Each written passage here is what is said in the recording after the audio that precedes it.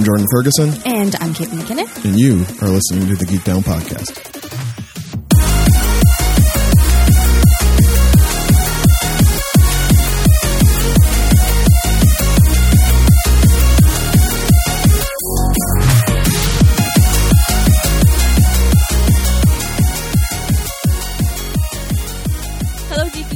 Welcome to another fantabulous episode of the Geek Down Podcast. This is the show where two friends and fellow nerds try to figure out where their fandoms intersect. My name is Caitlin McKinnon. My name is Jordan Ferguson. And this is episode 113.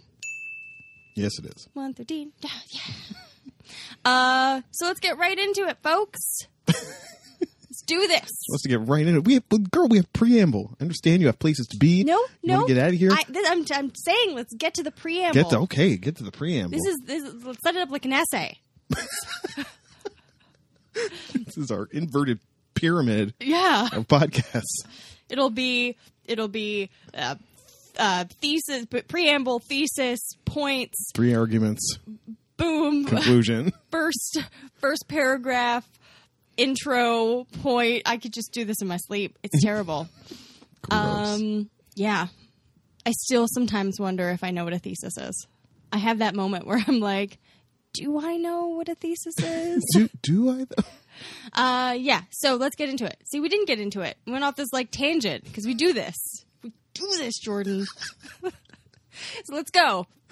First, yeah. If you want to catch up on all of us doing it, all the doing it you can possibly handle, then you should go to soundcloud.com/geekdownpod. You should go to soundcloud.com/geekdownpod. That's where we live, or for now. For now. We may become travelers in the night and have to pack up all our stuff and go. The gentrification of poor fiscal planning comes to SoundCloud and clears all us impoverished podcasters off the block. We'll have to find a new home. But for now... We'll have to move further west. But for now, we're living in our car at soundcloud.com/geekdownpod.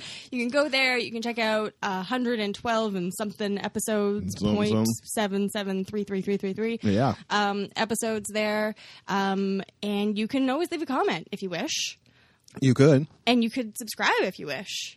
You can do that too. And then when we have a new episode that we've produced out of our car, you're like, wow, that's beautiful. Sounds so good for being produced on a car lighter. and I just found you guys on the roadside. This is so magical. Then you could do so. You'll get a notification, usually around Tuesday, saying like, hey, new episode, come check us out. Come check us out. Or if you are like, I'm not traveling out of the city to the outskirts. I have a condo. I have condo fees to pay. I get food delivered to me. I have a rooftop pool I take selfies on for Instagram, but I have to schedule them 3 weeks in advance because everyone else in the condo has to take rooftop pool selfies. I did not know about this. And I think that's a thing, yeah. I feel like there should be a kind of like mini documentary about the struggles of condo pool side selfies. Condo pool selfie scheduling? If you were like, that's disgusting, I don't want to go to the roadside and buy your weird off-brand podcast. I want it to come to me so I can take a selfie of me listening to it. Farm fresh.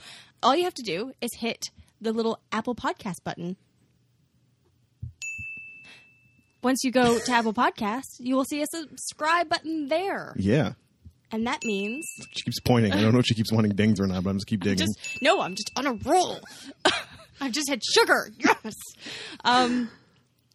If you do so, it will come to you. Our wonderful, magical, also fantabulous Geek Down Internet elf, Chelsea. Chelsea. We upgraded. No, Chauncey is hurt by that statement. Why do you hate me when I show you nothing Chauncey, but love? The magical Geek Down Internet elf, will deliver it to you. Piping hot, fresh. He'll take a selfie with you if you like. Fresh from the take ovens. Yeah. He's bringing it. He's got one of those thermal bags. He's like the Uber Eats of podcasts. Yeah. He just comes and he brings it to you. Yeah. And he'll call you. He's on the wrong side of your building. He doesn't know how to get in. The doorman gives him the side eye. He's like, I don't know you. You don't live here. He's like, I swear to God, they called. They want this. Then he's got to get the bag inspected. They hit subscribe. This is just my job. I'm just trying to make ends meet living in the city because it's so expensive. So if you hit subscribe, that is what will happen. It'll be great. Chauncey is willing to endure all of those things for you. He doesn't need to do that. We've established he is like a project management professional. He's a doctor. He's a doctor. He's a personal trainer. He doesn't need to be spending his Tuesday going through the cities of the world, leaving episodes of The Geek Down on your device No. for insertion into your ear hole. No. He's got better things to do. But he does it because he loves it. He does. He loves it. He loves us. And he wants to bring that love to you. And if you love it and love us, you can give us 5 stars if you want. Mm-hmm. You can leave a comment like, hey, y'all are awesome. I'm from Texas. That kind of thing. Wow. Yeah, so that's the first part of getting it done. Mm-hmm. The second part of getting it done is getting at us, or at us, as the kids say. You get it done by getting at us. Yeah. So the first way you can at us is by going to @GeekdownPod on Twitter. Yes. We do the tweets. Sometimes we do the tweets. Well, I should be honest. I don't do any tweets.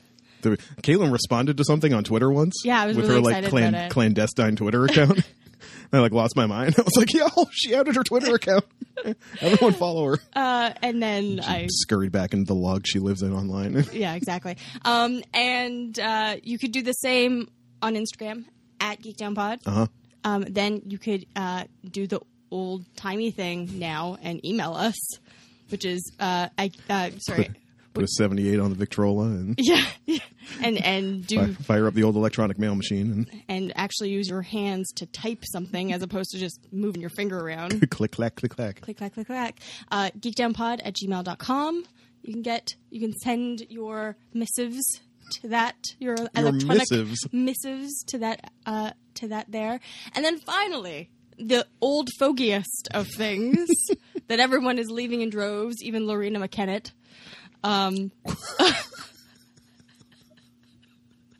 That's who you point to as What? the example. Well, she's like the tipping point for Facebook. So I love Lorena flight. McKennett. She's also old fogey-ish. So if she's leaving and we're still here, there's... This is the flame-haired Scottish singer, right? She's not Scottish. She's Canadian. Canadian, but she sings Scottish-y type shit. I would say more like Middle Eastern-y type shit with a Celtic flair. If that sounds appealing. You know what? Go over to Facebook and follow She Lorena lost her McKennett. fiancé in the 90s. He drowned in a fishing accident, and she has never recovered. He's laughing. This is not a laughing matter. I am always heartbroken when I think of that story. Anyways. So she's leaving, but we're still there. So you can at us there, and you can tell Jordan that he's heartless when you're there. Where do they go to get there, Kate? www.facebook.com / GeekdownPod. Jesus Christ. Poor Lorena McKennett. Poor Lorena McKennett. Finally. All of our global listeners are just hopping to Google. Who is Lorena McKennett? Or they know of her because she's a global superstar. Flaming red hair. She has her own Netflix special. Does she? Yeah. Clearly it does not make it to the top of my algorithm. Well, some algorithms are better than others. The final bit of, work we have to do is if you'd like to support us. That would be great. It would be fantastic. Would love it. And we love those who have already been supporting us. Oh my God, we love them so much. We just, every time I think about it, I'm like, you guys are amazing. You've supported something that we love to do, and we love you, and you love us, and it's just this love cycle, and it's really nice. And there's no STDs involved, so... That we know of. No, I think we're good. Get tested, everyone. Always. Be safe. This is a general rule. However, if you are suffering from what we like to call... street name is Heavy Pockets. Currency extremists? Yes. Currency extremists. And your pockets are so heavy, or your bag, or your satchel, or your man purse, whatever you want to call it, is just weighed down. Backpack, your clutch. You're just like, I can barely hold this clutch. You could give some of that money to the homeless. Yep. And I'm not saying that's not a noble endeavor. No. But what do you get in return from giving money to the homeless? You feel good. Yeah. But there's nothing you can really hold in your hand or put in your ears. I mean, Toronto's weird, so I'm just saying, perhaps giving your money to the Geek Down Pod provides a little more, it's a little fairer exchange of goods and services. and you might be like, well, what are you going to do with this money? You're just going to buy candy? Sometimes. But then we like, But then we write a post about it. yeah, Because it's not just regular there's candy. pictures and all kinds of things. No, what we do is we're saving up for we got me a chair, Got Caitlin a chair. so I have better lumbar support. Very important. Saw the osteopath the other day. We have bought a mixer, which is fantabulous. So now you get all those drops. And I've been out with the people, making sure They like the that drops. the shift to drops was a welcome one. People seem to be liking the drops. Okay, good. Bell's very popular. It's probably my favorite drop. We paid for SoundCloud hosting Yep. for the year. We haven't had to shell out for SoundCloud hosting for now I think about 2 years. Yeah. SoundCloud hosting will be coming up again. We'll be able to pay for that. We're saving for another microphone. Another microphone. So that's a microphone, the stand. And for general field trips and such. So when we do want to go check out some of these things that we think would appeal to you, maybe you don't live in Toronto, maybe you don't have time to get to these places, maybe you haven't even had a chance to check them out. Or you're like, I wonder what this is like. But I've got other places to go. I got to go to Doomies first and eat their amazing food. You're like, I don't have time to go to Nations in Hamilton. Well, we can bring it to you. And friends, I'm here to tell you, just out of my own pocket, I'm probably going to Nations this week. Caitlin says I should bring a friend, but I'm going to try to do it. Just Bring by a myself. friend to impose restrictions and boundaries. You don't need 15 bottles of mango creamy soda, No, you do not. which is what my coworker bought when he went to Nations this week. Mango creamy soda. It was a plus. Would drink again. Just kind of tasted like cream soda. I don't know. It wasn't. But mango-y? A little bit, I guess. That sounds It just tasted like sugar.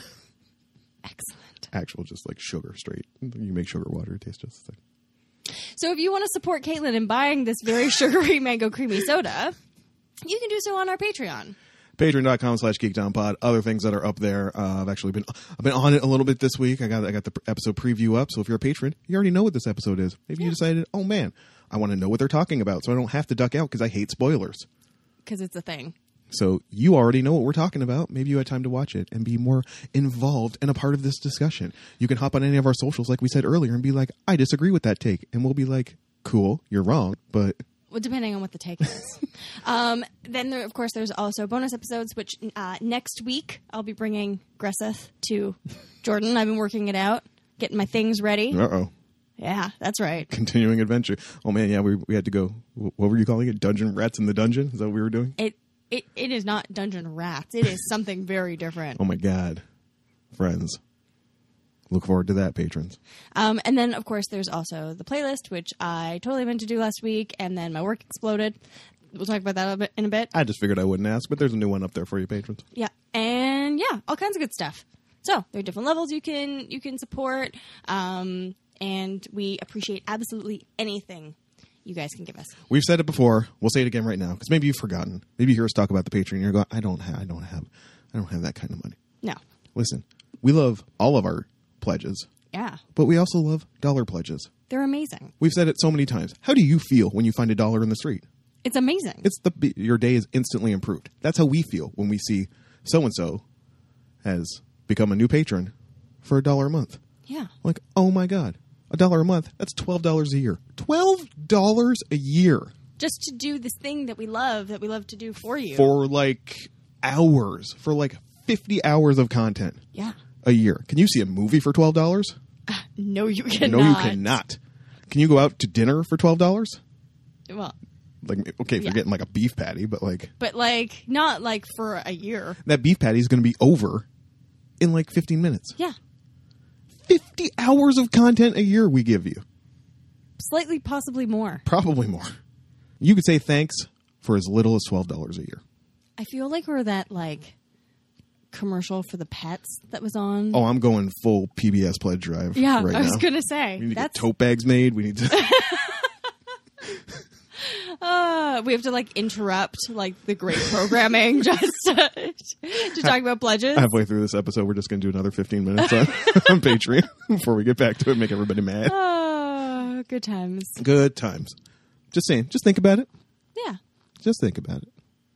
and also just feel free to add us. You can do that too. Yeah. How is it going, Caitlin McCann? My work exploded. Your work exploded. I'm so tired.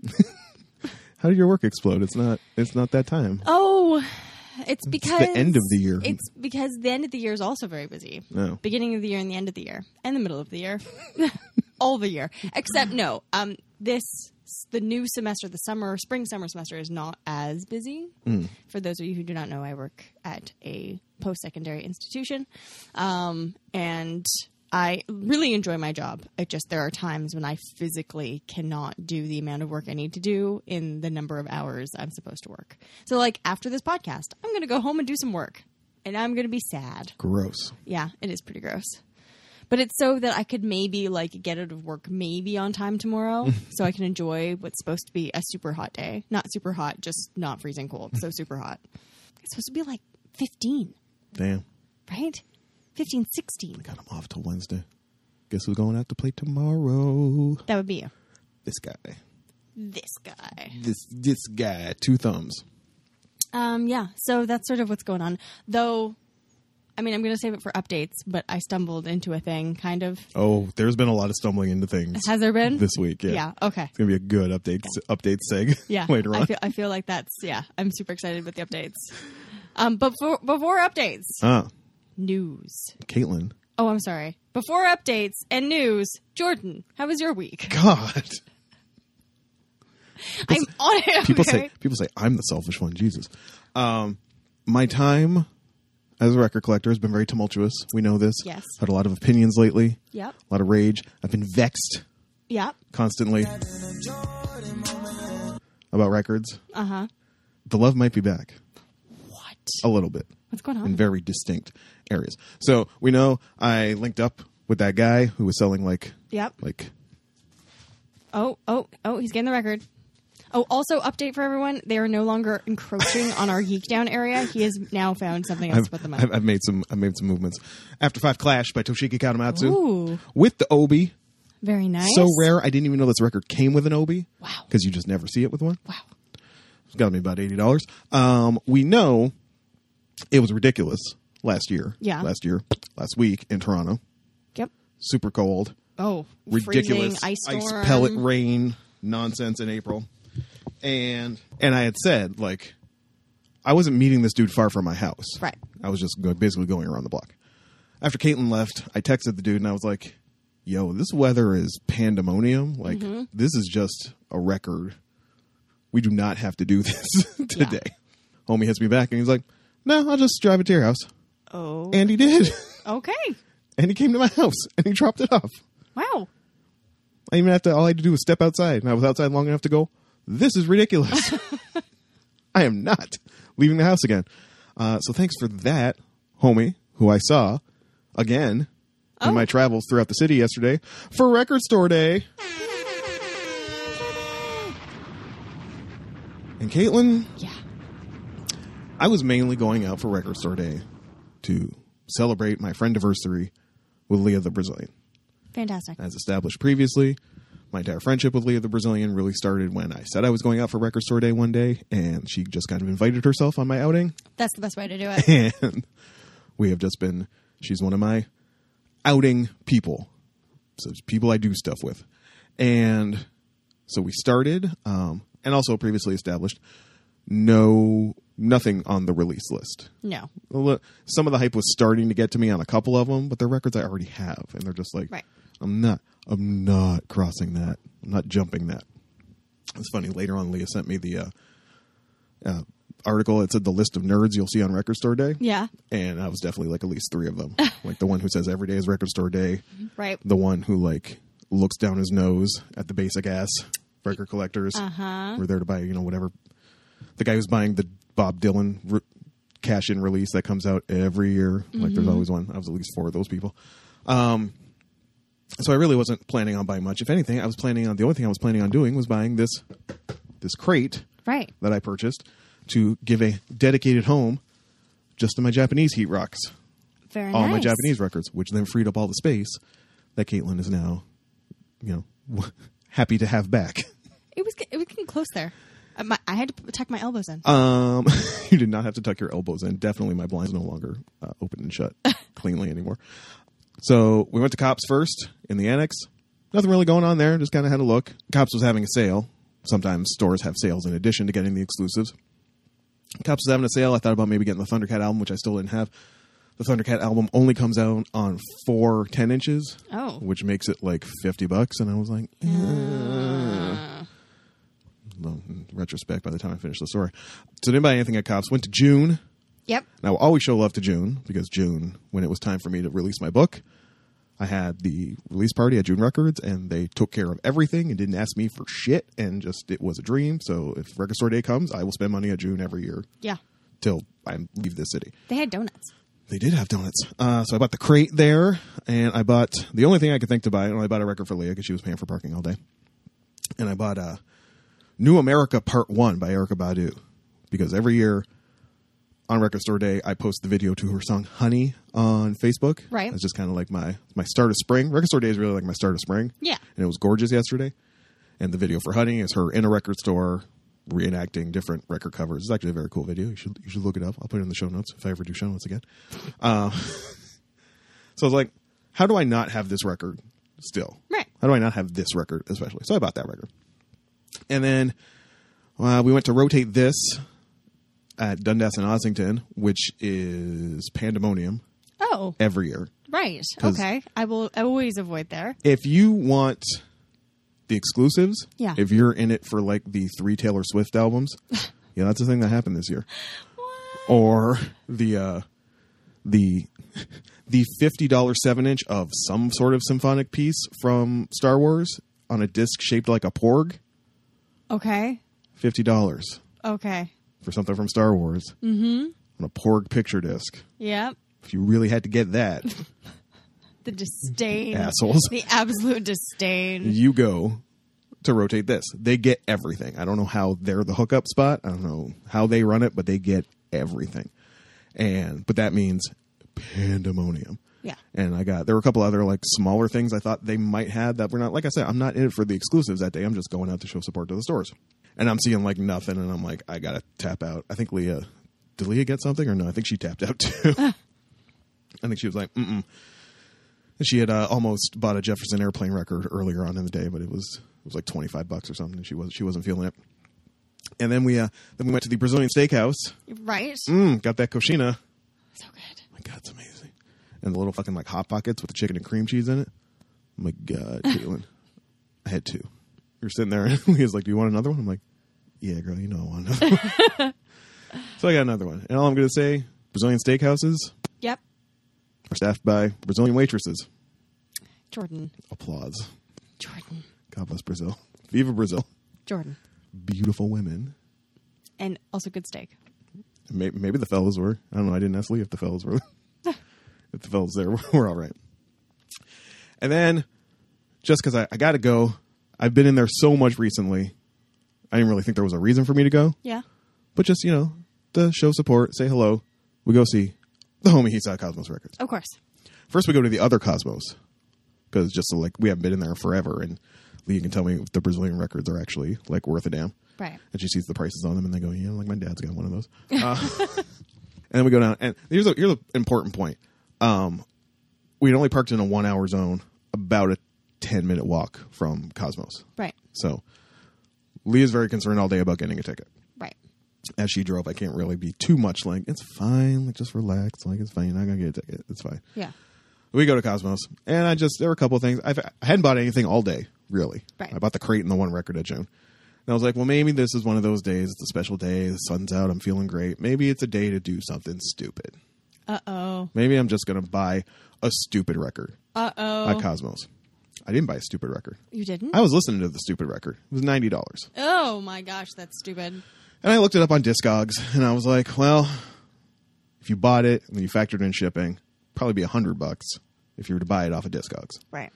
So if you were ever going to be stupid and buy this record, it's another Taiko Inuki record. Like, it'd be cool. It'd be nice to have. A lot of records. Everybody's got a lot of records. And I'm listening to it, and I was like, let me just do the Neil drops. Let me make sure there's something like I have to have on here.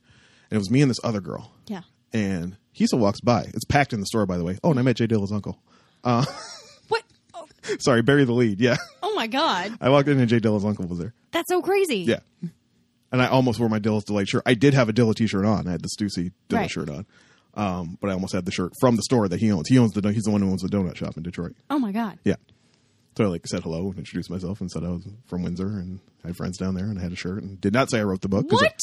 I don't. Everybody like is appalled by this. I don't know how the family, if they even know the book exists or if they read the book or how they feel about the book. Like nobody got in touch. Nobody ever replied to my emails when I said I was writing it. So Right. But still, I think that's ridiculous. just let that go. So that was cool. And then, so it's me and this other girl and he comes up and he kind of gestures to the girl and then he looks at me and what I'm doing and he goes, "Hey, come here." What? He's like, "You just come here." Caitlin, Yeah. he threw the curtain open. What? He pointed at a box. He said, "I can't discount these, but you can have first crack." What? Caitlin, it was a full fucking U-Haul box of Fresh from Japan Oh my gosh. records that had been priced and just weren't out yet. This isn't even my thing, and I'm like having heart palpitations And for you. Hisa is letting me just take first crack. And me and this other girl, who there was apparently a box of hip hop back there as well, we're both just like swearing at each other. We're just like, fuck, fucking, fuck. So I bought 3. Oh my gosh. You didn't really do something stupid, huh? And I'm also like, now I'm worried, but there's also the time concern with the car, right? Right. So it's like, I had a stack of like 6, but 3 of them I don't know. Right. So I'm like doing needle drops on these ones I don't know, like as fast as I possibly can. And Leah's kind of glancing at me, who has found her Jefferson Airplane record at Cosmos for $12. Oh my God. So Cosmos isn't always the ripoff that sometimes I seem to think they were leaning towards. I'm just like, I'm just like needle dropping. So what did I get? Oh, he's pulling it out. From the woman who brought us the Banana record, I love the banana record. we have Flush Fantastic. by Junko Ohashi and Crystal City, Oh. right? Oh. I saw that cover. I was like, I think I know that record and I think I like it, but fuck it, for the cover alone. For the Like, cover goddamn. alone. It's amazing. Got them. Apologies for the rumbling, y'all. The bin is underneath the table we record on. And Kimiko Kasai, Ooh. who was one of right Place, track 1 there. Ooh, that's a jam. This is like some real just like funk disco type stuff. She sings in English though, which is weird. She's all right. Right Place is the one I bought that one for. But yeah, that was like $130 Oh my gosh. in total, not that record. Yeah. Total. But you were Total. like, totally going to do something stupid. And it was like, well, if you pay cash, I'm like, BRB, run to the BMO. I was like, well, mission accomplished. And it's funny. I said to Leah, because also let's not forget, I have 2 more in the mail coming from Japan as we speak right now that I bought like, a few weeks ago. I was telling Leah about Caitlin's whole, like, after the last Discogs run or the one the dude came in the snow to give me, I was like, will you be satisfied then? We're good. We're good now? We're good. For just a little bit? We're good. Okay. It's like, oh, well, that Gladstone show's coming up in May, but it's like, I'm good. You're good? I think I'll be all right. All right. Happy Record Store Day, everyone. You let me in the back, Caitlin. They pulled the curtain aside. That's like, You touched the stars for That's a like- moment. You met Dilla's uncle. like the culmination of the like year I've put in Yeah. swinging by Cosmos, sometimes buying stuff, sometimes not, sometimes just chatting with Issa. Full crate of like pristine, hadn't even hit the bins yet. I could have bought 3 more easily. You're just going to have to write more books and make. I lots am of writing money. another book. Well, write more. Keep on writing more. Get Hey, translations. we've already talked about this. I don't know if we ever talked about this on air, but you need to become famous so I can ride your coattails. Okay? I don't do anything creative. This is the plan. We have established this. Jordan gets famous. Caitlin rides the coattails. Yes, I am supportive. That's what I do. I help facilitate you making stuff because I don't make stuff, and then I ride the coattails. I appreciate it. I think this is a perfect deal. Perfect arrangement. Caitlin, Yeah. news. News. Oh, and just for anyone who was curious, I did not go to the aquarium last weekend. Oh, yeah. We actually were heading back home, and then the storm went crazy, and we got stuck in super traffic. So instead of being in super traffic all the way home for hours and hours, we went to what's that discount? You went to a mall, right? I went to the discount mall. The outlet, the Sherway. No, the one across from Sherway, I think.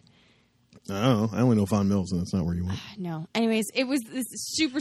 You went to the outlet mall. 90s discount outlet mall. Nice. It was amazing. We got bubble tea. Nice. We found this store that basically sells things super discounted because like the boxes are ruined. Oh yeah. And they had like anything you could imagine. They had like Liquidation World. Yeah, it was unbelievable. I think it's called Treasure Trove or Treasure Box or something. Amazing. And yeah, it was fantastic, and we got some super amazing things for a super good discount. So yeah, we did that instead, and then we went home.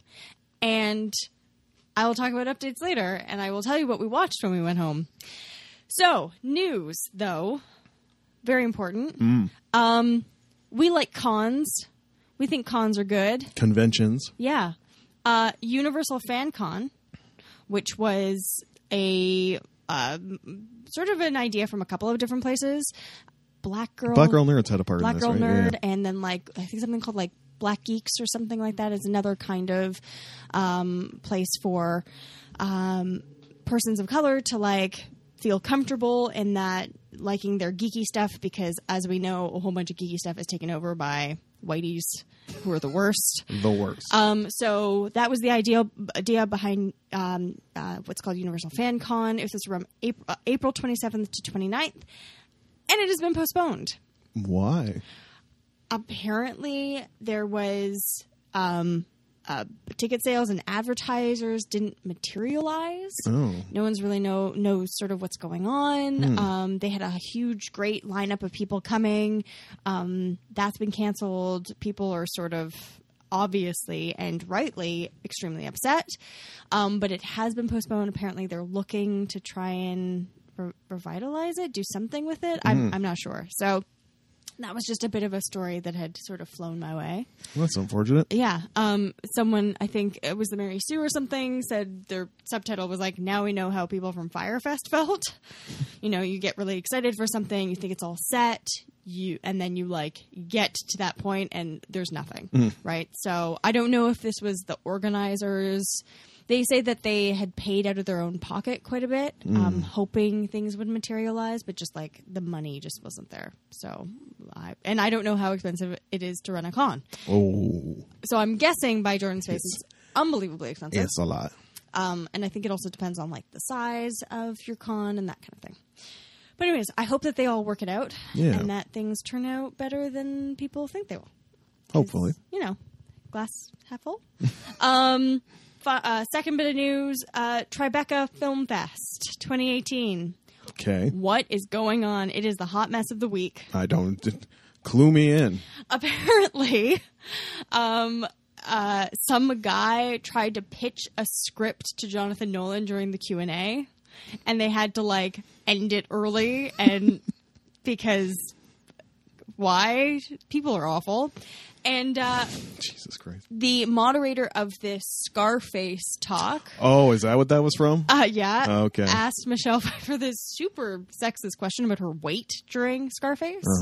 And she was sort of stunned, and... I just saw a thing that somebody had like...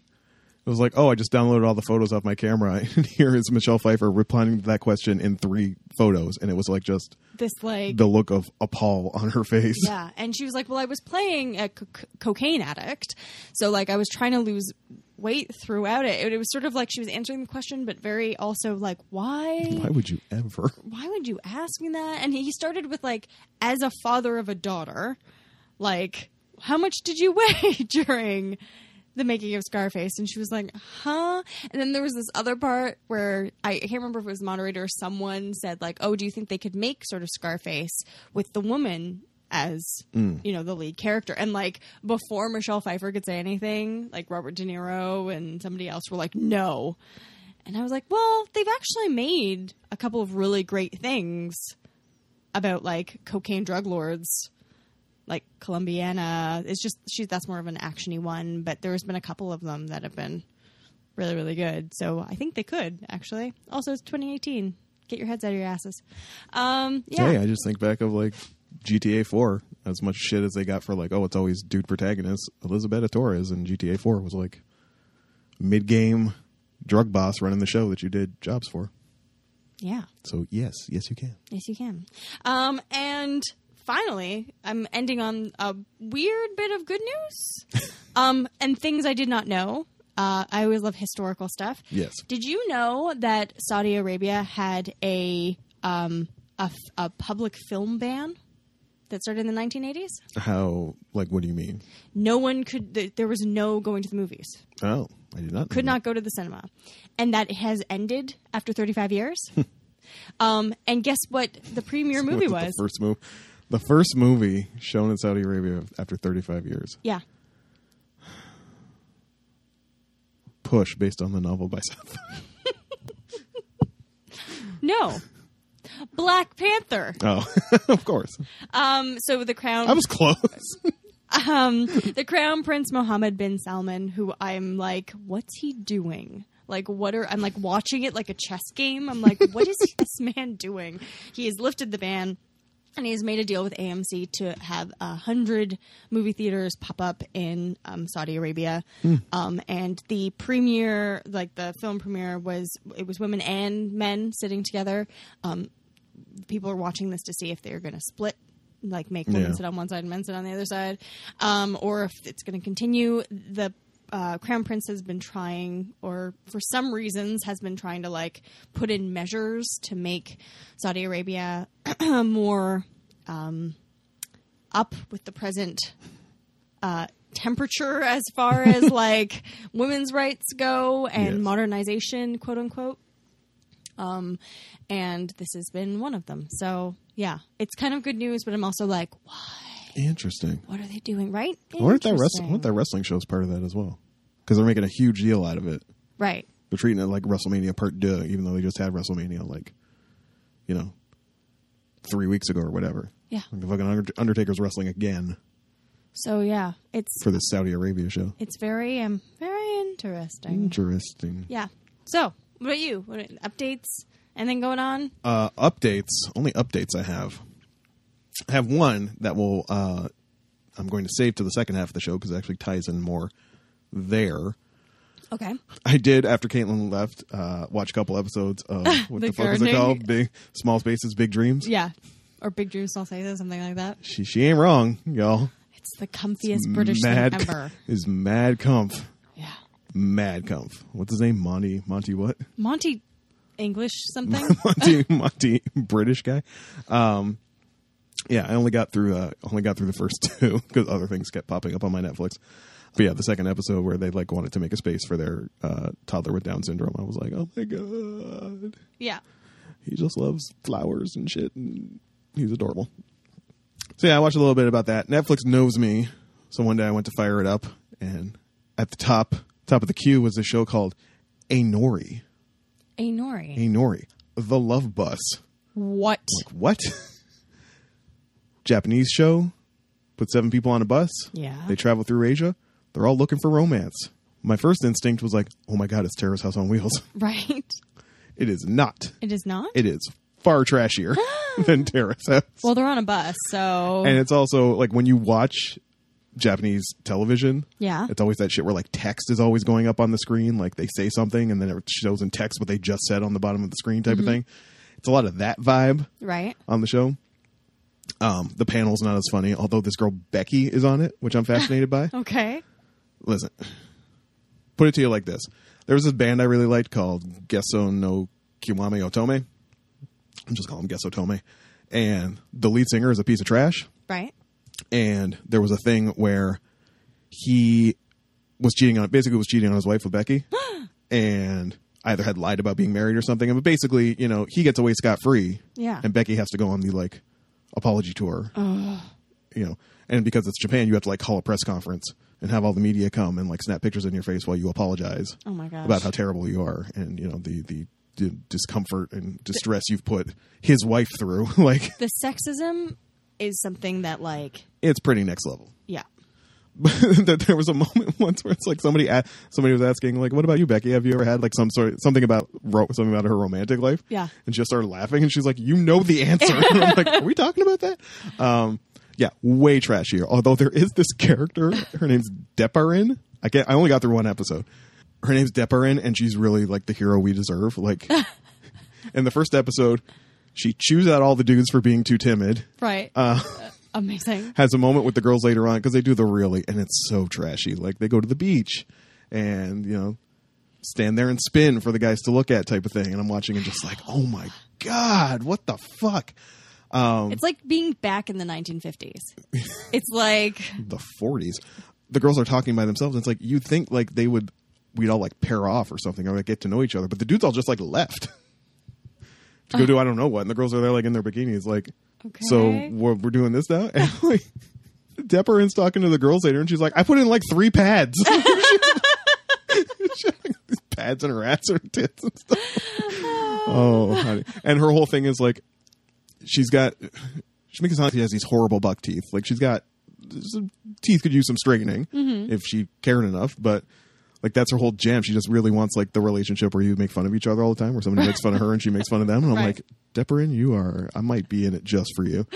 And reading episode synopses, it looks like she's really the one who like gets into a lot of fights and looks like the staff becomes a big part of it. Like them cursing out the staff. Like this is a total trash fire. I might just have to stay with this.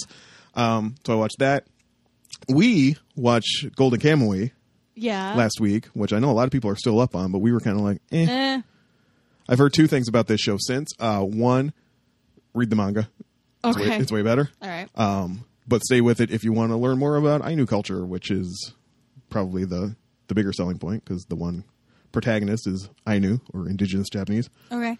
CGI bears, though, tough hurdle to get over. It is. It was. Ooh. They were real ugly. Really. Caitlin and I were like, nope.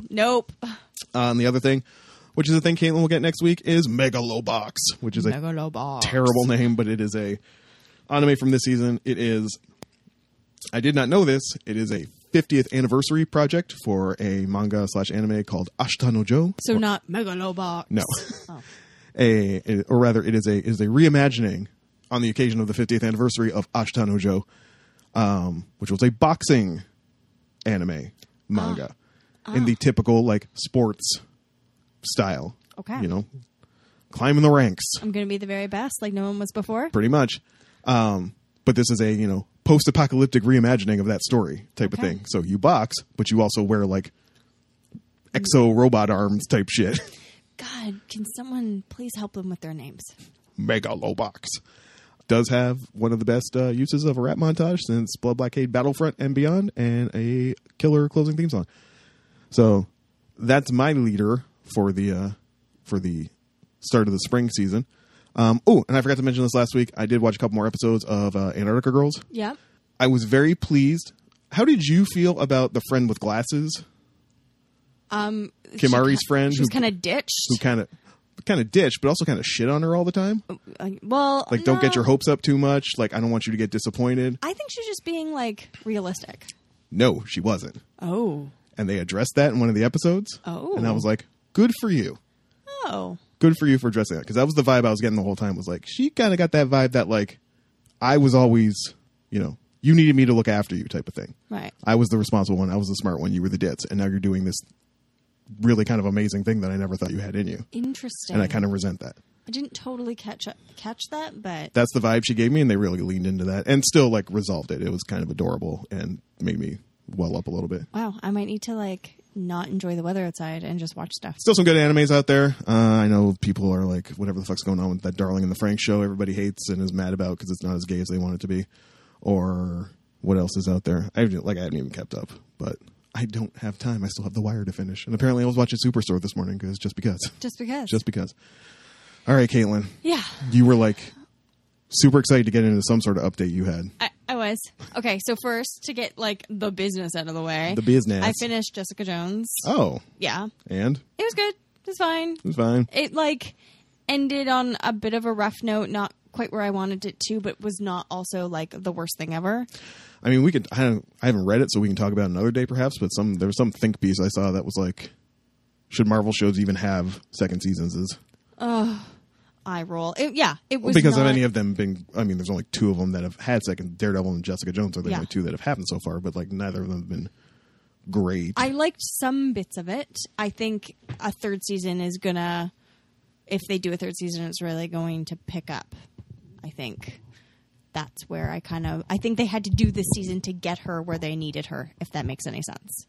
And I also think sometimes that people, I weirdly, I either think people want way too much out of their entertainment or don't want enough out of it. Like it goes back and forth. It's never the sweet spot. And I think people spend way too much time thinking about their entertainment, though we do this podcast. So I don't know if I'm bad mouthing myself, but we just talk about like the things we like and why we like them, not like this is how it's going to destroy your brain if you watch this thing. Listen, that's me on Twitter. I get like, especially on the Geek Down Twitter at this point, which used to be my happy place. It's now just like literally, here's a thread on everything that's wrong with this show, and it's like 47 tweets long, and I'm just like, ugh. No.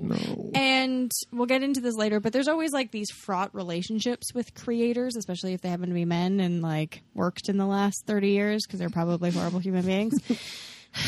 But besides that, and I don't know much about the production of it, but Lost in Space. Holy fucking shit. I watched every single episode. Holy shit. All right. Did I talk to you about this beforehand and whether or not you were...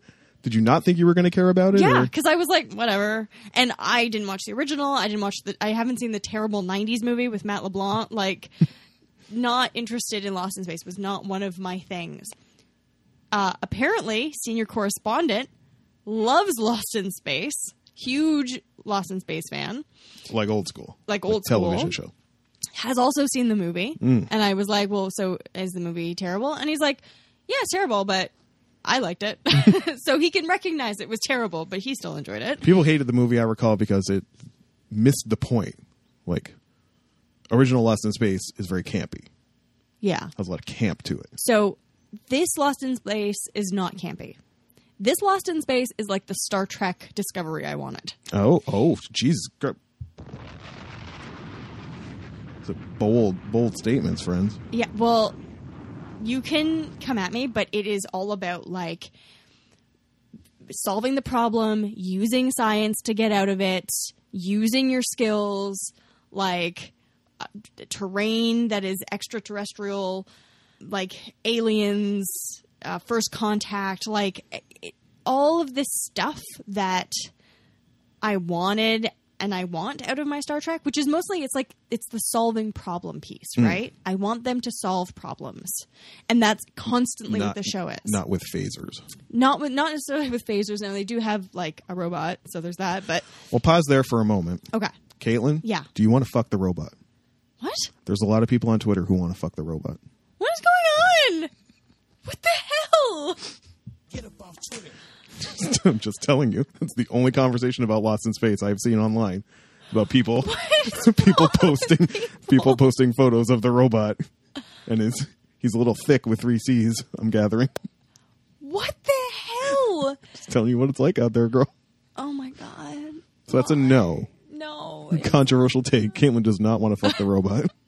It hadn't even occurred to me at all in any way, shape, or form. Okay, good to know. Yeah. Anyways, so it is very much about the family and resolving their issues and becoming stronger as a family and solving all these problems with math and science, which is just like my happy place. Math, y'all. And I loved it. And I thought it was super, super entertaining. And if you want like a fun, interesting space show that you're going to be like, oh, I wonder what's going to happen next, or how did they get into this one? This is the show for you. Senior correspondent and I totally flaked on some of our really important things we needed to do this week, and we're just like, we're watching the show. We don't even care anymore, and it was totally worth it. Well, hearty reco, y'all. Yeah, and it's already picked up for a second season, so I can't be the only one who liked it. There you go. Yeah, so Netflix, please keep on coming into my dreams at night and taking the things I want to watch and turning them into television shows. Oh my God! What? We do have to mention. I've seen a couple episodes. We talked about it way back when it first launched, but Agretzko is here, y'all. Oh yes, the death metal karaoke singing Red Panda office lady. I have not taken a look. How is it? Very feminist. Oh, good. Always like that when that happens. So I don't think like her backstory. The episodes are only 15 minutes long. Yeah. The original shorts that were like 3 minutes long, I don't think any of the character relationships were really defined. Right.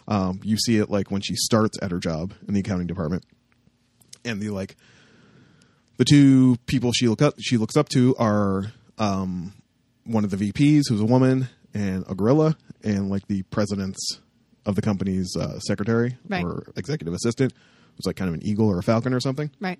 And she passes them in the hallway, and they're walking all super fierce, and she's like, "Oh my god, I wish I could be like that," type of thing. And then there was a pause, and the gorilla just goes, "It is killing me to walk like this." And she just slumps over.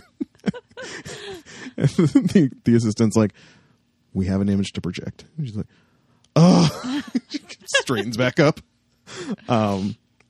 So those elements I greatly enjoyed. It's a dumb little frilly show that's fun, but it has surprising things to say regarding her like terrible boss, who's just like terrible. You are. What was the phrase like actually like the women talking to each other about like it's not our job to pretty up your office space like type of thing like Agretzko is having these conversations in its anime, but 90% of other anime that doesn't even care about. No, isn't even coming close to those concerns. So. Once again, Netflix is all we need. Netflix. Netflix. You need more Jane Austen. Because I've had to go other places to get my Jane Austen. Oh, what's the Emma Thompson? Haley Atwell's in an adaptation of something right now. Howard's End, perhaps? Oh, Howard's End. Ew. I mean... Ew to Howard's End. Not ew. It's just not my favorite. Okay. Just saying. Just keeps you in the loop. I know Howard's End. I know they're making a remake. They had a movie. Talking to me about disdain. Disdain, Jesus Christ. It's the same thing like Far From the Madding Crowd and Madame Bovary. They're all like about like affairs and people's hearts getting broken and people dying. And real estate. And real estate. Though I find like romantic era and real estate really fascinating, actually. Well, there you go. Yeah. Anyways, all right. Well, we're not going to go watch Netflix right now. No. But we are going to take a break. We are. And when we come back, we're going to talk about the things we brought each other. Excellent. Awesome. Okay. Okay, bye.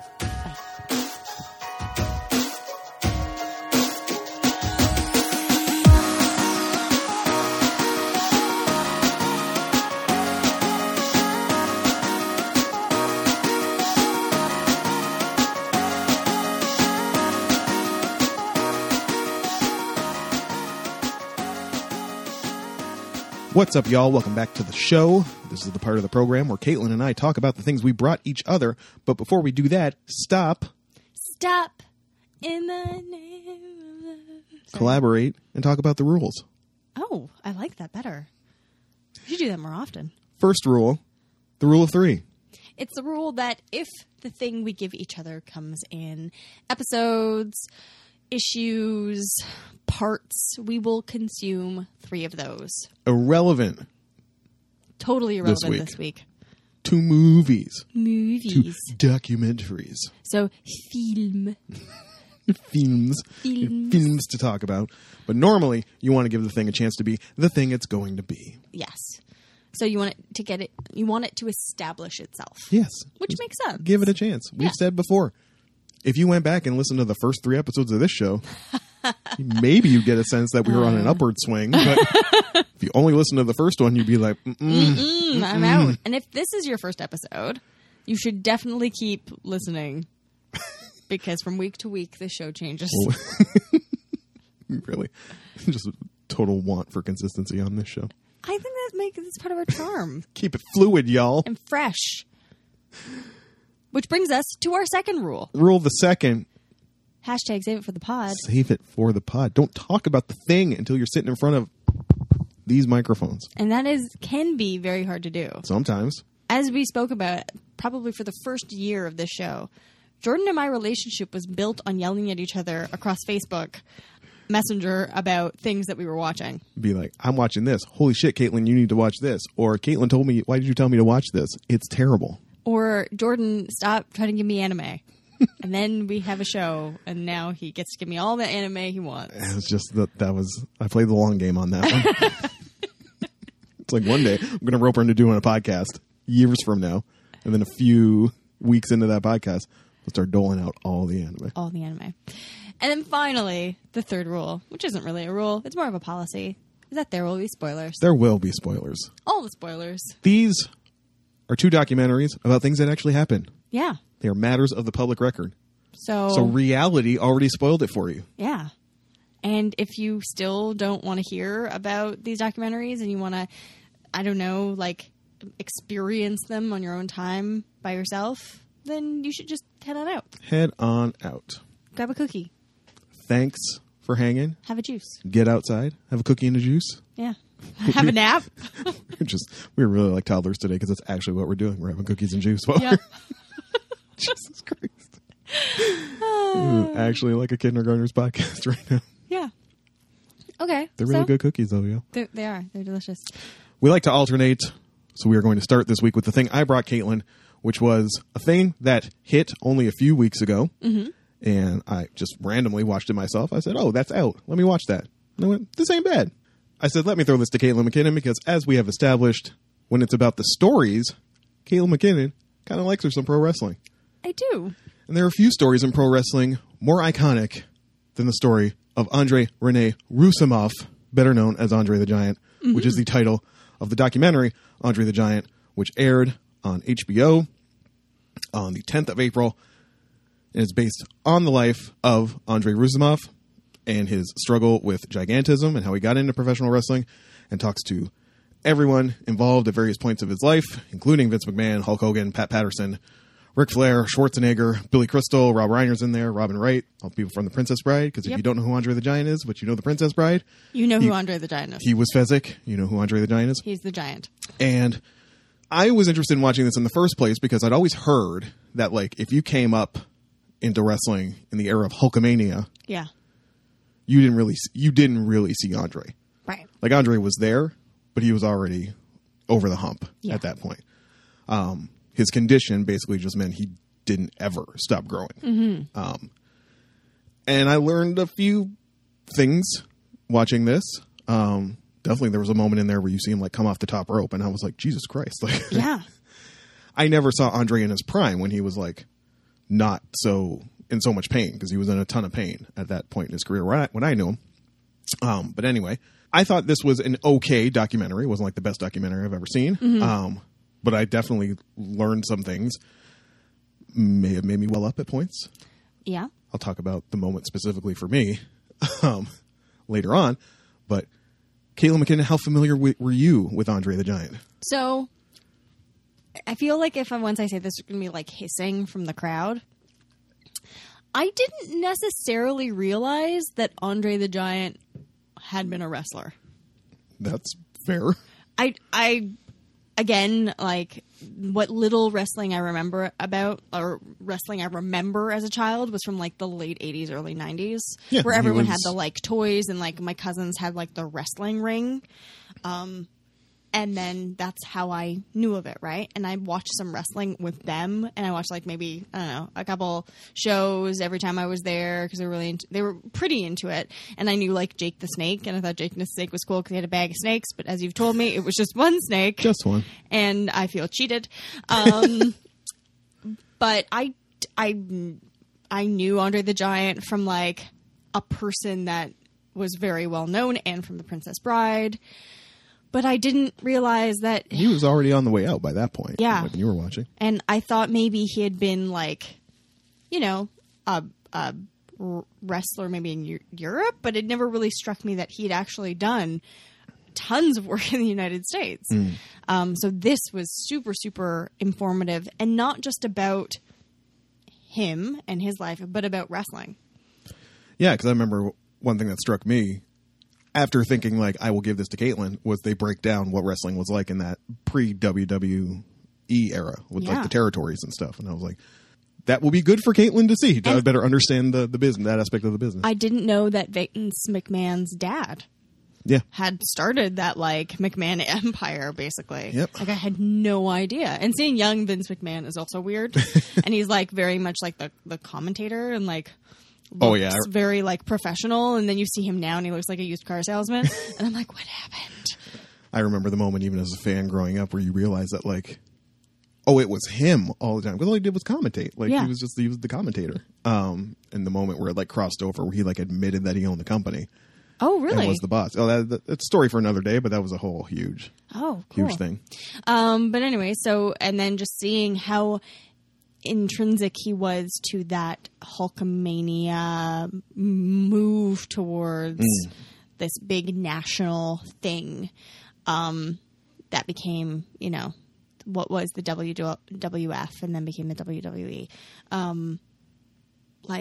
That was really interesting. And, just, I don't know, getting sort of like a glimpse into his life, but then being sad about his, you know, his loneliness and his, you know, how really hard it was to see people be cruel to him, right? And all of that. That was really sad. And even at the end, you know, putting Hulk Hogan over, hey, I did a thing. Terminology. How that affected his career and his mentality and his health and his, you know, and you kind of saw that when I watched The Wrestler, like how people look at you even though they know it's sort of fake, and how that feedback you get from people, like whether it's just like vibes or emotionally or through the ether or whatever, really can affect you. So that was really interesting. Definitely, there was a moment in there where they're talking about a guy I only knew as a referee, Tim White, who, when he first started with the WWF, was basically like Andre's handler. Yeah. And I don't know where this footage came from, but Tim White was telling the story about how he kind of first, like, put his foot in it when, like, Yeah. because the locker room was sacred, like, only the boys. Like, this is the Carney aspect. Yeah. Only the wrestlers and only the refs. Yes. Tim White was neither at that point, and but he had already been working for the company for like a few weeks or something, or he'd been out with them for a while, so he figured, oh, that's good. Y'all know me. Like, I work here. And he walked in to tell somebody something, and Andre, who was always playing cards in the back, apparently that was his big jam. He always liked to play cards in the back. And I don't think this footage is from that moment, but there's definitely, they overlay it with a shot of like somebody peering a camera into the back when like Andre's talking with somebody about something, and Andre turns and sees the camera and is like, tells him to get the fuck out of here. And I was like, Jesus Christ, like run. If that dude ever looked at you angry, like it was done. Yeah. Yeah, the point being that Tim White walked back there and was like, went to tell Andre something. He was like, you need to get the fuck out. And Tim was like, what? You said, no, you're ripping me, right? Like, no, it's like, no, you need to get the fuck out now. Yeah. It's like, oh, okay. And just also that Andre was very like kind and had a big heart, but also he could decimate anybody else, at least in the early days, right? And how much he hated Macho Man Randy Savage. I did not know he hated, you know, he and hated he like Macho. and that other guy, the blonde guy who was like also big. It was Big John Studd. Yeah, and like he was like he didn't want to wrestle him because he's like he's gonna kill me, and he really could throw it down. And I mean, legends you always heard about that I've heard about other places or in books or other documentaries. It's like the drinking was obviously always one thing that's the inhuman alcohol consumption of this dude, just because of the size of him, like minimum a 2-4. Yeah, that was his, like, if Andre was having a beer, it was a 2-4 beers, and they even have a photo of him like holding an old school can of Molson, and he's palming it. It's literally just he's palming it. And the 2 rows of teeth thing I remember hearing about at one point, where either he would rib the boys or other people would get ribbed, talking about he had 2 rows of teeth. Mm-hmm. And like 2 hearts and stuff. Yes. Oh, you got to see Ric Flair. That's right. You got to spend some time with the Nature Boy. The one story I remember hearing was like he solved the traffic dispute by getting out of his car and overturning the car of the person who because he could do it. I mean, whether that's true or apocryphal, I don't know. But I mean, you believe it because you've seen him do these other things. Yeah. I did not know he hated Savage. That was, but again, isn't it Hogan saying he hated Savage? Like, I know a couple people said that he hated him. Yeah, I didn't know that. And he hated the baby oil or something. Right, because Savage would always wear this baby oil that Andre hated. The story of WrestleMania 3, which plays a big part in the documentary, which is the moment where Andre laid down for Hogan, to try, as Caitlin said, to put Hogan over, to really like cement him as the guy going into the next era. There's always that, torch passing is a big thing in the wrestling business. I've heard like 50 different versions of that story because Hogan is, in the parlance, an infamous worker. Right. He will always tell a version of the story that best suits the situation he's in. Right. So in this version, I've heard versions of the story where Andre did not offer anything. Right. Like, to the moment where Hogan went to slam him, he didn't know if he was going to let him do it. Because, like, you watch the match itself, it's only like 10 minutes long. Because Andre couldn't do a lot at that point. Yeah, because he was in so much pain. In the version Hogan tells here, it's like Andre was calling for spots. Yeah. Like, Andre was getting up and yelling slam for him to slam him. And Hogan not knowing until he was in the ring really how the match was going to go. I've heard other versions of that story that are like, Andre didn't say anything. Hogan just like tried it and didn't know until he was trying to get Andre up if Andre was going to let him do it, because Andre wasn't going anywhere if he didn't help you slam him. But it's for the purpose of this documentary, it's a nice story. Is it the truth? Who knows? But I mean, it's wrestling. It's wrestling, right? I really find fascinating about this because even when they were talking about the build up to WrestleMania 3, it was like they've never met each other in a match before, and they're like, actually, they met each other like dozens and dozens and dozens of times. But they tag together, but they make this story, right? And so nothing, they like retcon things, all right? the time. And that's part of this. To this day, this is always something that we complain about now as wrestling fans. Right. Where it's like, especially now, because you could do that back then because maybe it was... Because they didn't have anything. They weren't televised. And they weren't recorded. And there wasn't a lot of like proof, quote unquote. And if you did see Hulk Hogan and Andre the Giant together, it was in like your small ring in the suburb of nowhere. Somewhere in Iowa. Yeah. Now everything's recorded everywhere. So if you try to tell me that these people have never met before, we can go like, well, it's on YouTube. Even other companies, it's like you can Google and be like, no, they wrestled like 15 times. Like, yeah. So that I found really fascinating. And just making Andre the heel, right? That was really a fascinating process. And how he didn't like it. No, he really didn't like it. And I found that part of it fascinating. Things I did not like, it went on a little long, I felt. Okay. Or at least it seemed to drag a little at parts. And then... Post WrestleMania 3, it gets a little... There's not a lot to say. They kind of get it. They spend some time on the Princess Bride stuff. Yeah, I just feel like in the middle it got a little... and then, post WrestleMania 3... I don't know. There was just spots where it dragged a little bit, but it was or how like his daughter's just kind of like thrown in there for like 15 seconds, and I'm like, I didn't even know he had a daughter. And she's like, I've forgiven him. Like, I understand that my mom didn't want me around wrestling, and I don't think he did either, and he couldn't really be the father he wanted because he was traveling so much. But even finding out, like, he worked like 360 days a year. Yeah. He traveled, like, 1 week he was in Cincinnati, and then the next week he was, like, in Paris, right? So that was really fascinating as well. And just the shot of him, you see him on a plane, like... Yeah, and he's got to take up an entire row. And that's the other thing I wanted more of, which they only sort of did at the end, was, like, how... He's even said, he's talking in an interview, and he's like, they have stuff for those who are blind and those who are crippled, but they don't have stuff for big people, right? They don't make anything for me, and they don't, right? And at the very end, they show, like, the chair his mom made for him, which is, like, the size of, like, 3 regular people chairs. I kind of was interested in that, right? And how he experienced the world.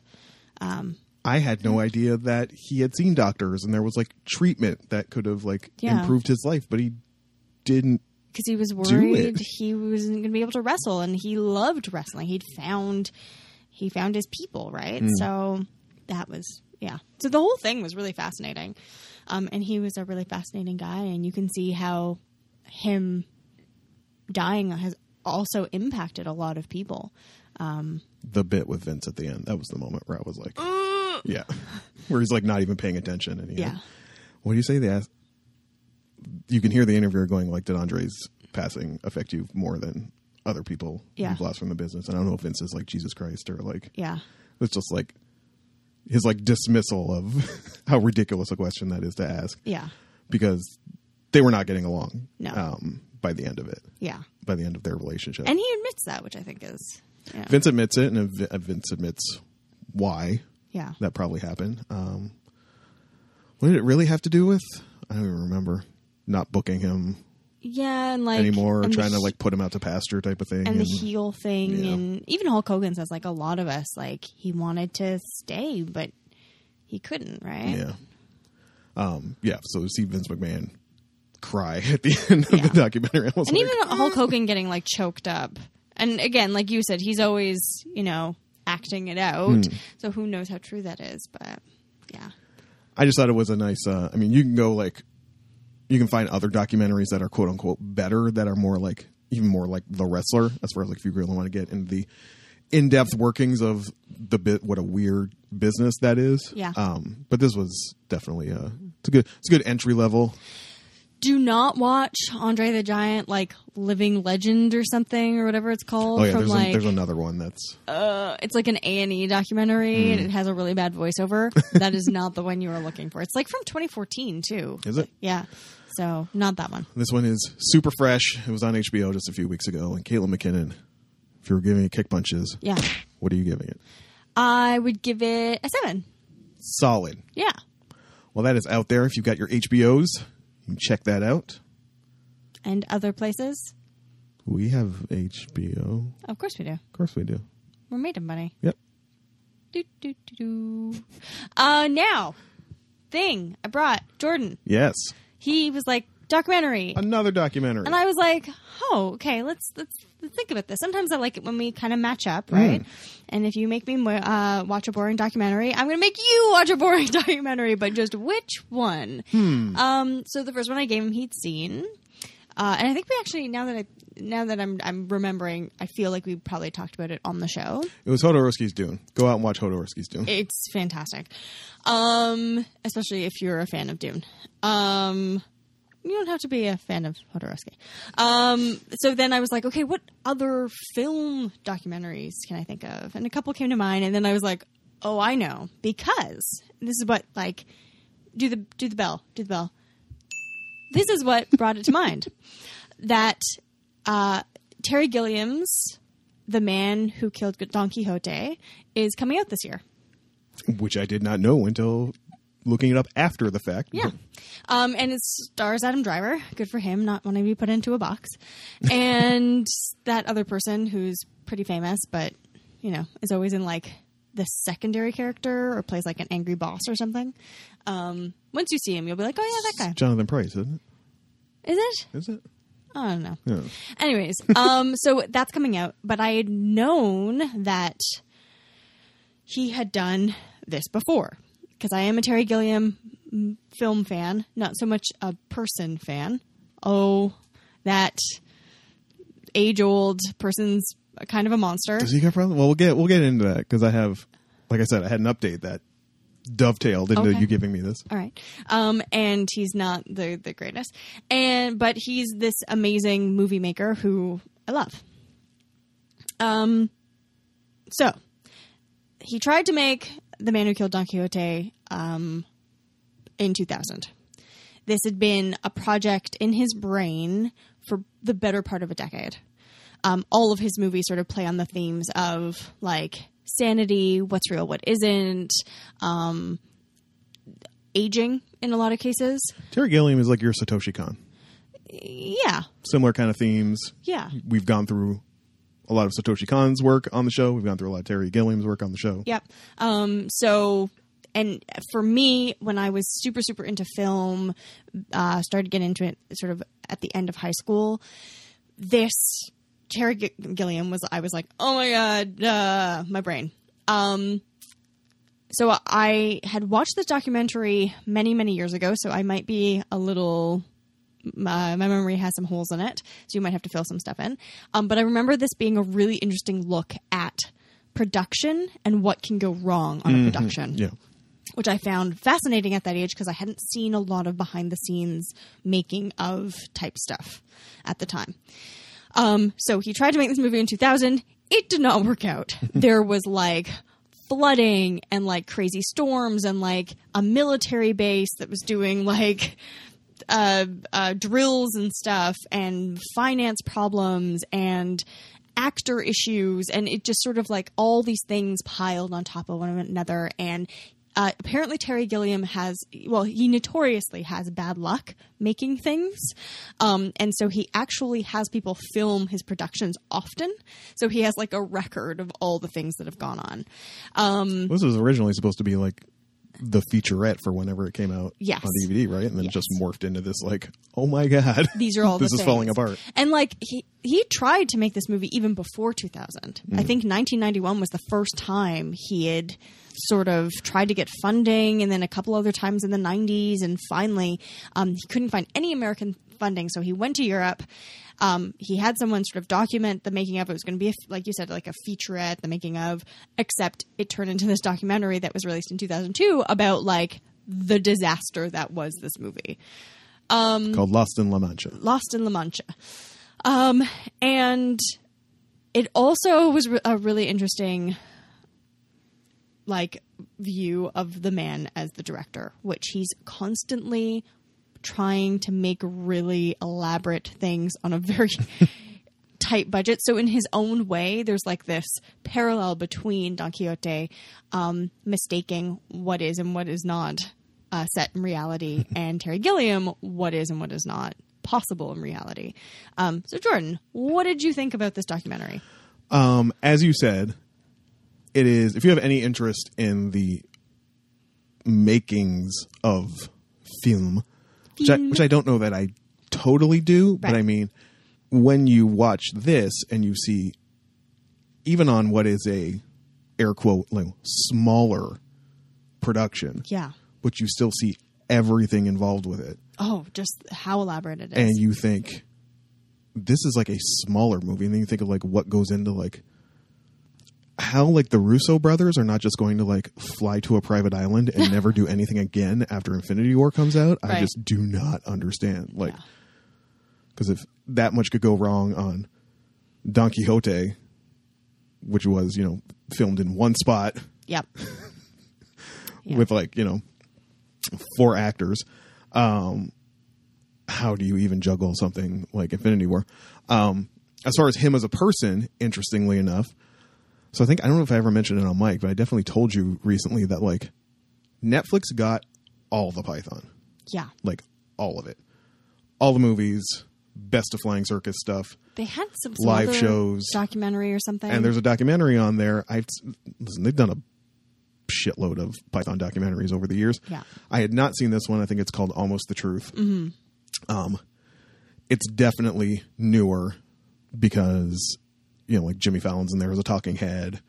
A couple other people, Simon Pegg, people like that. And number one, had no idea Graham Chapman was gay.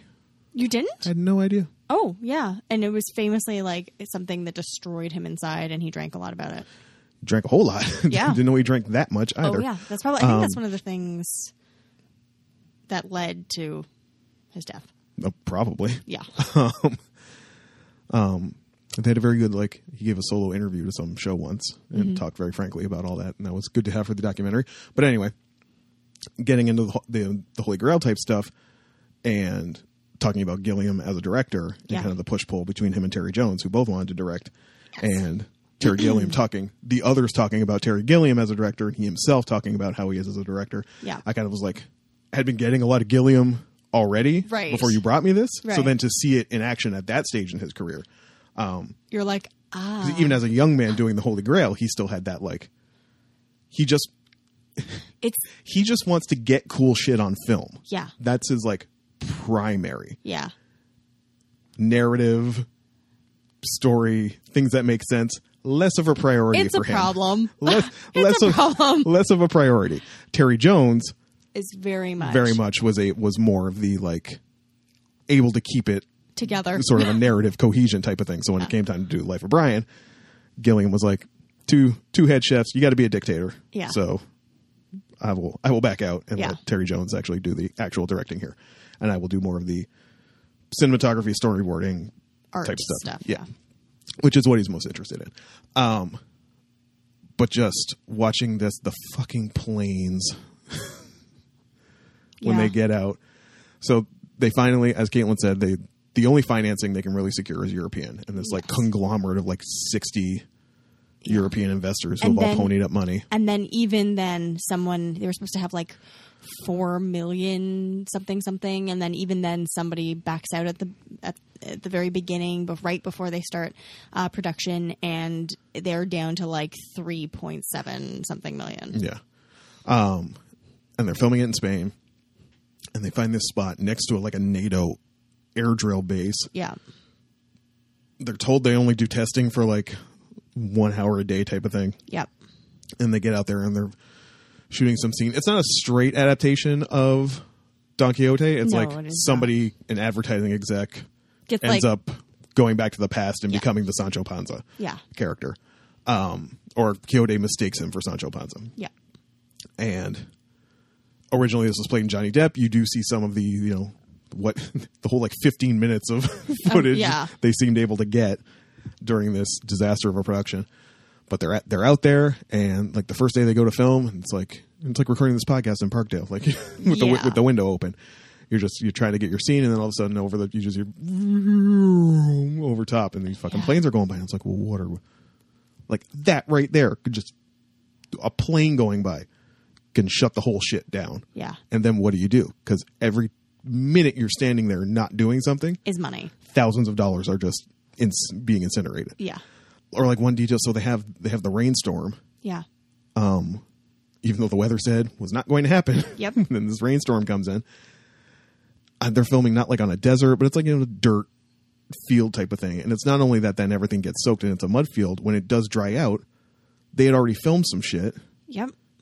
The color of the ground changes, and these hills are now 2 Pantones darker. And they're also like there's green where there wasn't green before, and the where they filmed something where it was sunny, it's now dark. The light is completely different. Yeah, and just all that stuff. And you definitely get this sense it's not leaned into too hard, because I think the sense was like, if Gilliam came off too bad, he probably wouldn't let this come out. So I don't think the documentarians really lean that hard into it. Yeah. But there's definitely a sense that seems to bubble among some of them that, like, he's not taking this seriously enough. Right. Like, we need to eject, like, now. But he just wants to keep shooting shit. And he even says as much, I think, at one point in the film, where he's like, as long as I'm shooting, or somebody says about him, like, as long as he's shooting, he's happy. Like, he needs to be shooting. And there's a moment where they have a production meeting with the entire crew and some of the producers, and a random crew member walks by the camera and just kind of says, like, just to get it captured on film, I'm really curious where the director of this movie is. And he had a place to be, but still, like, that, because the guy they hired to be Don Quixote is this like 75-year-old French actor, looks great. Yeah. But he ends up getting a fucking herniated disc or some shit. Yeah. They try to film with him. He can't get on a horse. He can't ride a horse. He's in so much pain that, like, he can't act. Yeah. Because, they show his face and he's constantly like, pulling faces from the pain he's in.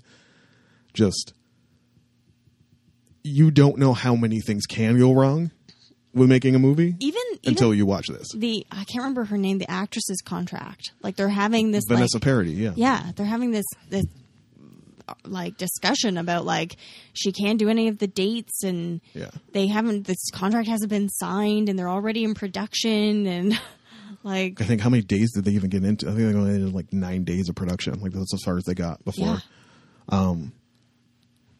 That's what it was. The insurance wouldn't cover. It comes down to insurance. That's what kills the movie, is insurance, because the insurance broker was calling. So Jean Rochefort, is that the name of the actor? I think so, yeah. The actor playing Don Quixote gets sick. Rest in peace. Did he pass? Not from that, but yes, he did pass. He contracts an illness on top of these herniated discs, and the insurance broker calls his illness a force majeure, which classifies as a force majeure, which is an act of God. You can't control that. The insurance company is not responsible for forces majeure. I don't know where the plural goes on that. Is it forces majeure or force majoritas? I don't think act of God is act of God. Acts of God. Acts of God. Not act of gods. Yeah. Though, depending on what religion you're part of. The insurance company will not cover that, and it's just Yeah. like, and they also, there was this thing where like the first AD wanted to pull out faster, but like all the producers were like willing to turn on him and throw him under the bus, and Yeah. stuff. They kind of gloss over it really fast. But there's a moment where he's basically like chewing Terry Gilliam out, and he's like, "This is my recommendation. I'm quitting. You do what you want because you're not going to back me up." Yeah. And I was like, "Yo, Yeah. it's not like."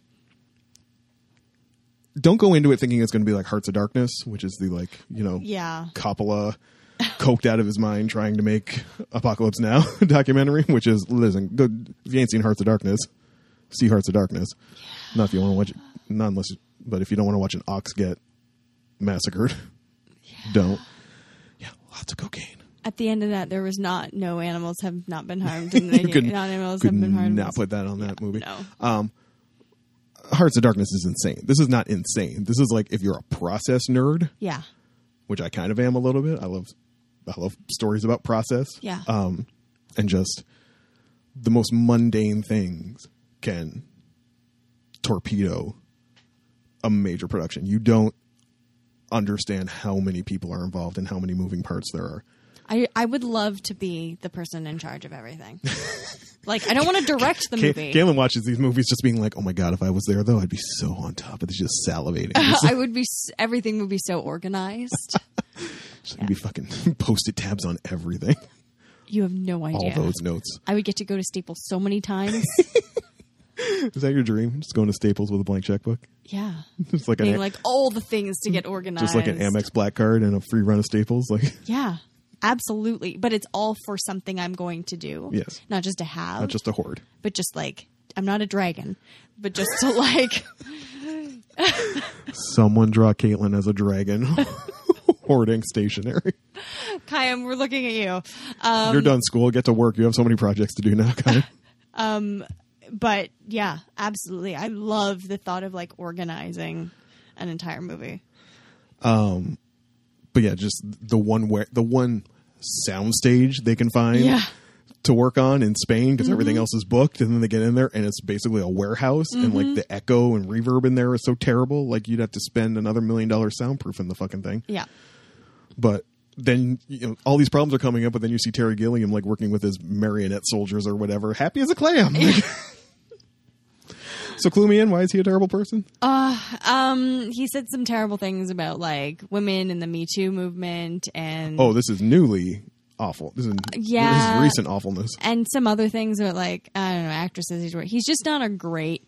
He's old. He's an old guy. He's an old white guy who has been able to make amazing movies. So he can be awful. Although in that Python documentary, obviously they ask me, would you do anything again? Which seems just a ridiculous question because they're all like 70 at this point. Yeah. Gilliam does say his dream is to do maybe like 7 shows, have 4 of them just be the worst shit they've ever done. Yeah. So everyone tunes out, and then have episode 5 be the best thing they've ever done. So then the 2 people left who are watching it run through the streets. You'll hop online talking about, oh my God, this was the best Python I've ever seen, and nobody believes them. Yeah, that sounds like Terry Gilliam. Terry Gilliam doesn't understand how the internet works, but that'd Yeah. still be a fun thing to do. Kick punches, 7.5. 7.5. Okay. Like I Cool. said, you got to be a process nerd. Yeah. Like you got to want, and also, hey, 90 minutes. Oh, always a bonus. Always a bonus. Loaded it up.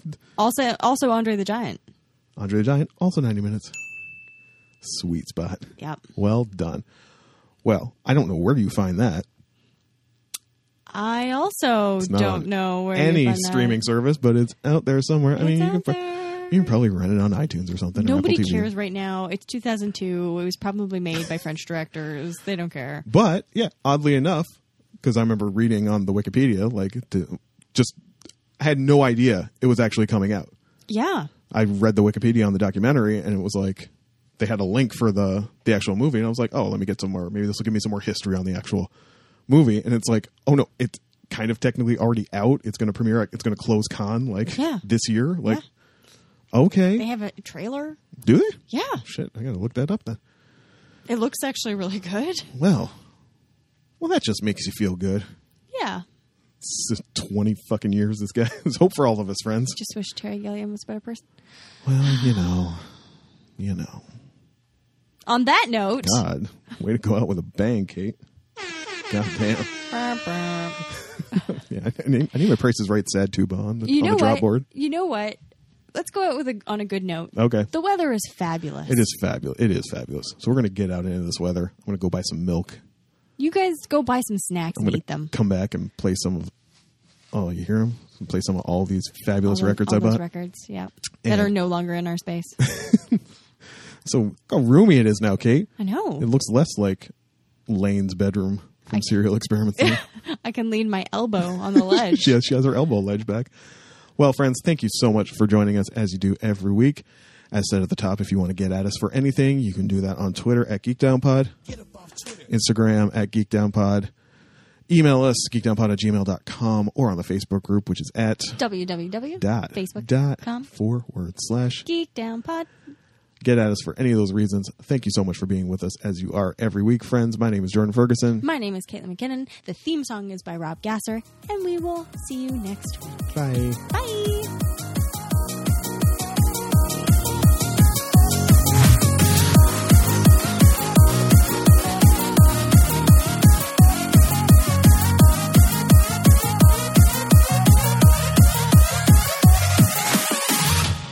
You know what? Let me throw this to Caitlin McKinnon because as we've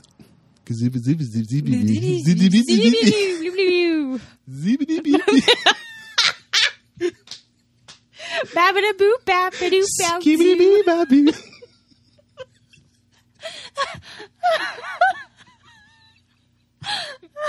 That is scaring me. It's so happy.